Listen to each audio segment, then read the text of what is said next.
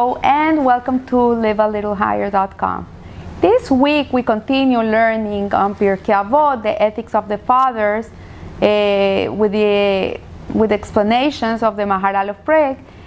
We're beginning Mishnah 18 from chapter 2, where it says, Rabbi Shimon says, A. Be meticulous in reading the Shema and in prayer. B. When you pray, do not make your prayer a set routine, but rather beg for compassion and supplication before the Omnipresent, as it is said in Yoel 2:13, for he is gracious and compassionate, slow to anger, abounding in kindness, and relentful of punishment. And C, do not be a wicked person in private. So here the Maharal is going back to chapter 1, Mishnah 2, where it's stated that the service of God is one of the pillars of the world.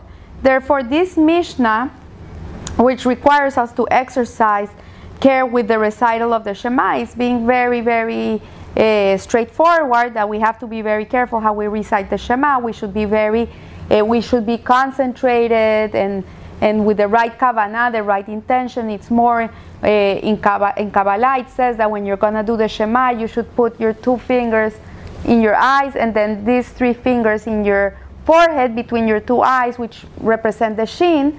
And when you do Shema Israel, Hashem Eloheinu, Hashem Echad, you should go Shema Israel, Hashem Elokeinu, Hashem Echad, and you should go long in Echad. Echad means one. When you're doing that, you're actually connecting to the 4 corners of the world, north, south, east, and west, and to all the hemispheres of the world, and you're connecting everything to Hashem. Because the Shema is really the prayer in which we accept that God is the King of the world and that everything comes from Him. We're accepting that we're here because of Him. And this is the very essence of human existence. So when it says, be meticulous in reading the Shema and in prayer, we accept the sovereignty of heaven, and in prayer, which is the principal service of God while we are without the Holy Temple. So prayer today really is the equivalent or the substitute to the times of the sacrifices in the temple. In those days, they used to sacrifice. But today we don't have a temple, we don't sacrifice. So every time we pray is as if we're making sacrifices. And this deserves meticulous observance and intention, for through them we fulfill the very purpose for which we were created. And then when you pray, do not make your prayer a set routine. What it means here is that you shouldn't do it out of rote. Every time you pray, you should really concentrate before, think about who you're praying to, be in the moment. For me, it's very hard. Sometimes I have 20,000 things in my head at the same time when I'm praying, and then these things start popping up in my head, and I start remembering, oh, I have to do the laundry, oh, I have to order this cake for this person, I have to buy this gift, and all these things, stupidity start coming into my head, and it's normal, because it's really the Yetzer Hara that is getting into you to make it very hard for you to connect to God. But if you understand that this is your Yetzer Hara, the one that is getting involved, to put like a more challenging for your prayer, then you come to understand. And it says when these things happen, you should just go on, just continue, don't stop praying, continue. And eventually, what I'm doing right now that has been very helpful is that I always say, I want to be with God right now. This is the moment with Hashem. I really want to be close to you, God. And I ask Him, I said, please help me get close to you. And these things start going out of my head, and then I can connect to God. But prayer is not easy. Not for me, not for you, not for a rabbi, not for anybody. It's very challenging. And it's like that because it's such a holy thing. Has such a heavy effect on the world that the Yetzer Hara, the evil inclination, gets in the way.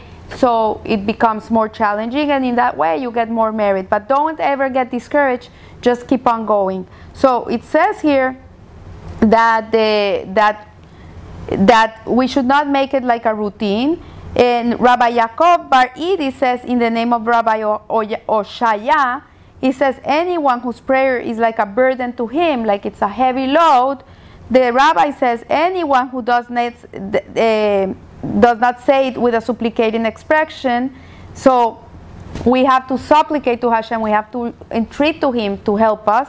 And Rabbah and Rav Yosef both say anyone who cannot express something original in it. So we also have to be original and creative when we're praying. It has to be a personal prayer. Even though we're following a Siddur, we're following a set text that was composed by our sages thousands of years ago, we also have to put inside our little feeling.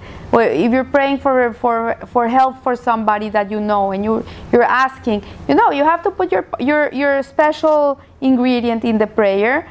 Rabbi Seira said, I can express something original in it, but I'm afraid to actually do so, lest I get distracted. So each one of these rabbis is giving an idea of how you should pray. And prayer was recited by heart in the olden days. In the times of the temple, there was no such thing as a Siddur. There was no... People prayed from the heart. That's how it was. So they explains that Rabbi Seira is concerned that departing from the regular text that we have today of prayer will cause him to err when continuing where he left off as expressing his personal thoughts. So what it's saying is like, yes, you have to put your own creativity into it, you have to put your own soul, but at the same time you should never go away from the original text. And then also it says prayer must be a supplication.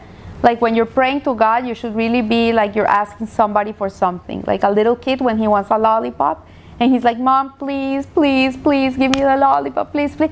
This is the feeling we should have when we're praying. We should know that we're asking everything to God, and that it must be expressed in a way of pleading for, like if you're asking a favor from someone. And prayer that is just routine, obligation, is not properly considered the service of God. So when a person stands up and he just recites the whole Siddur and he's and there's no feeling in it, then that's not considered prayer. So the phrase service of God, Avodat Hashem, means that we are His servants, indeed His slaves, and we cultivate a relationship by being aware that we need God and are totally dependent on Him. So prayer really, it's not going to change the outcome of whatever has to be, but it's going to change you. And you are building a relationship with God. This is the way we communicate with Him. You can call me, I can call you. We have the YouTube videos, WhatsApp, text messaging, Instagram. Today we have emails. We have so many ways to communicating with people. The way in which we communicate with Hashem is through prayer and prayer alone. So here we should realize that everything He does for us comes of His mercy and compassion, for He owes us nothing. So when we're praying, we should really have no entitlement. We should know that everything we have is because He decides to give it to us from His kindness and His mercy, and not because we deserve anything. But rather beg for compassion and supplication. The essence of supplication is to humble oneself before God and to entreat of Him as a slave before His master. So when we're praying, we really have to have a humble heart. We should always be humble, and this is not possible by thought alone. So when we're praying, it's very important that we verbalize. When you go to a shul and you see people praying, you're going to see that they're moving their lips like. If you're praying with your mouth shut, you're doing nothing. Because we have thought, speech, and action. If you keep it in your thought, that's where it's going to stay. It's not going to go out. But through your speech and verbalizing it, moving your lips, which is action, then the prayer is going to come out into the world. And see, don't be a wicked person in private. What it means is God will fulfill the petition of one who knows that he needs God and depends on Him completely. However, one who has gone outside the bounds of proper behavior, even in private, might still not have his prayers answered. So what it means is that we should always be kind and good, not only in the outside, but also in the inside. And the primary meaning of the term Rasha, which means a wicked person, is one who is wicked with other people, as we find in the verse in Shemot, when Moshe Rabbeinu sees that a Jew is hitting another Jew, he says, and he said to the wicked one, why do you hit your fellow? So here we see that in general terms, the word Rasha would mean a person that does evil to someone else. But it's not only with other people. Here the Mishnah is telling us it's also with yourself, like in private. There's people who are kind in the outside, but inside they kill themselves. They're always mistreating themselves, not acting nicely with themselves, like they harm themselves. So the Mishnah enjoins us not to be wicked, even in a degree that does not affect others. And it's considered wicked. But it is discerned only by oneself. Although such a person is not a Rasha in the primary sense of the word, because he's not doing harm to others, he still is in the general category of a Rasha. Wickedness is so serious and so pernicious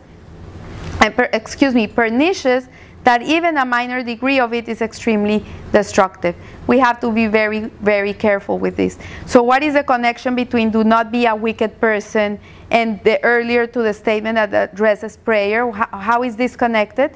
So it says here, prayer is the service of God in a place of a sacrificial service of the temple, and Scripture says the sacrifice of the wicked is an abomination to God, but the prayer of the upright is His delight. So when a wicked person comes and sacrifices to Hashem, for him that is an abomination. It's like a person that steals a bank and then goes and builds a yeshiva.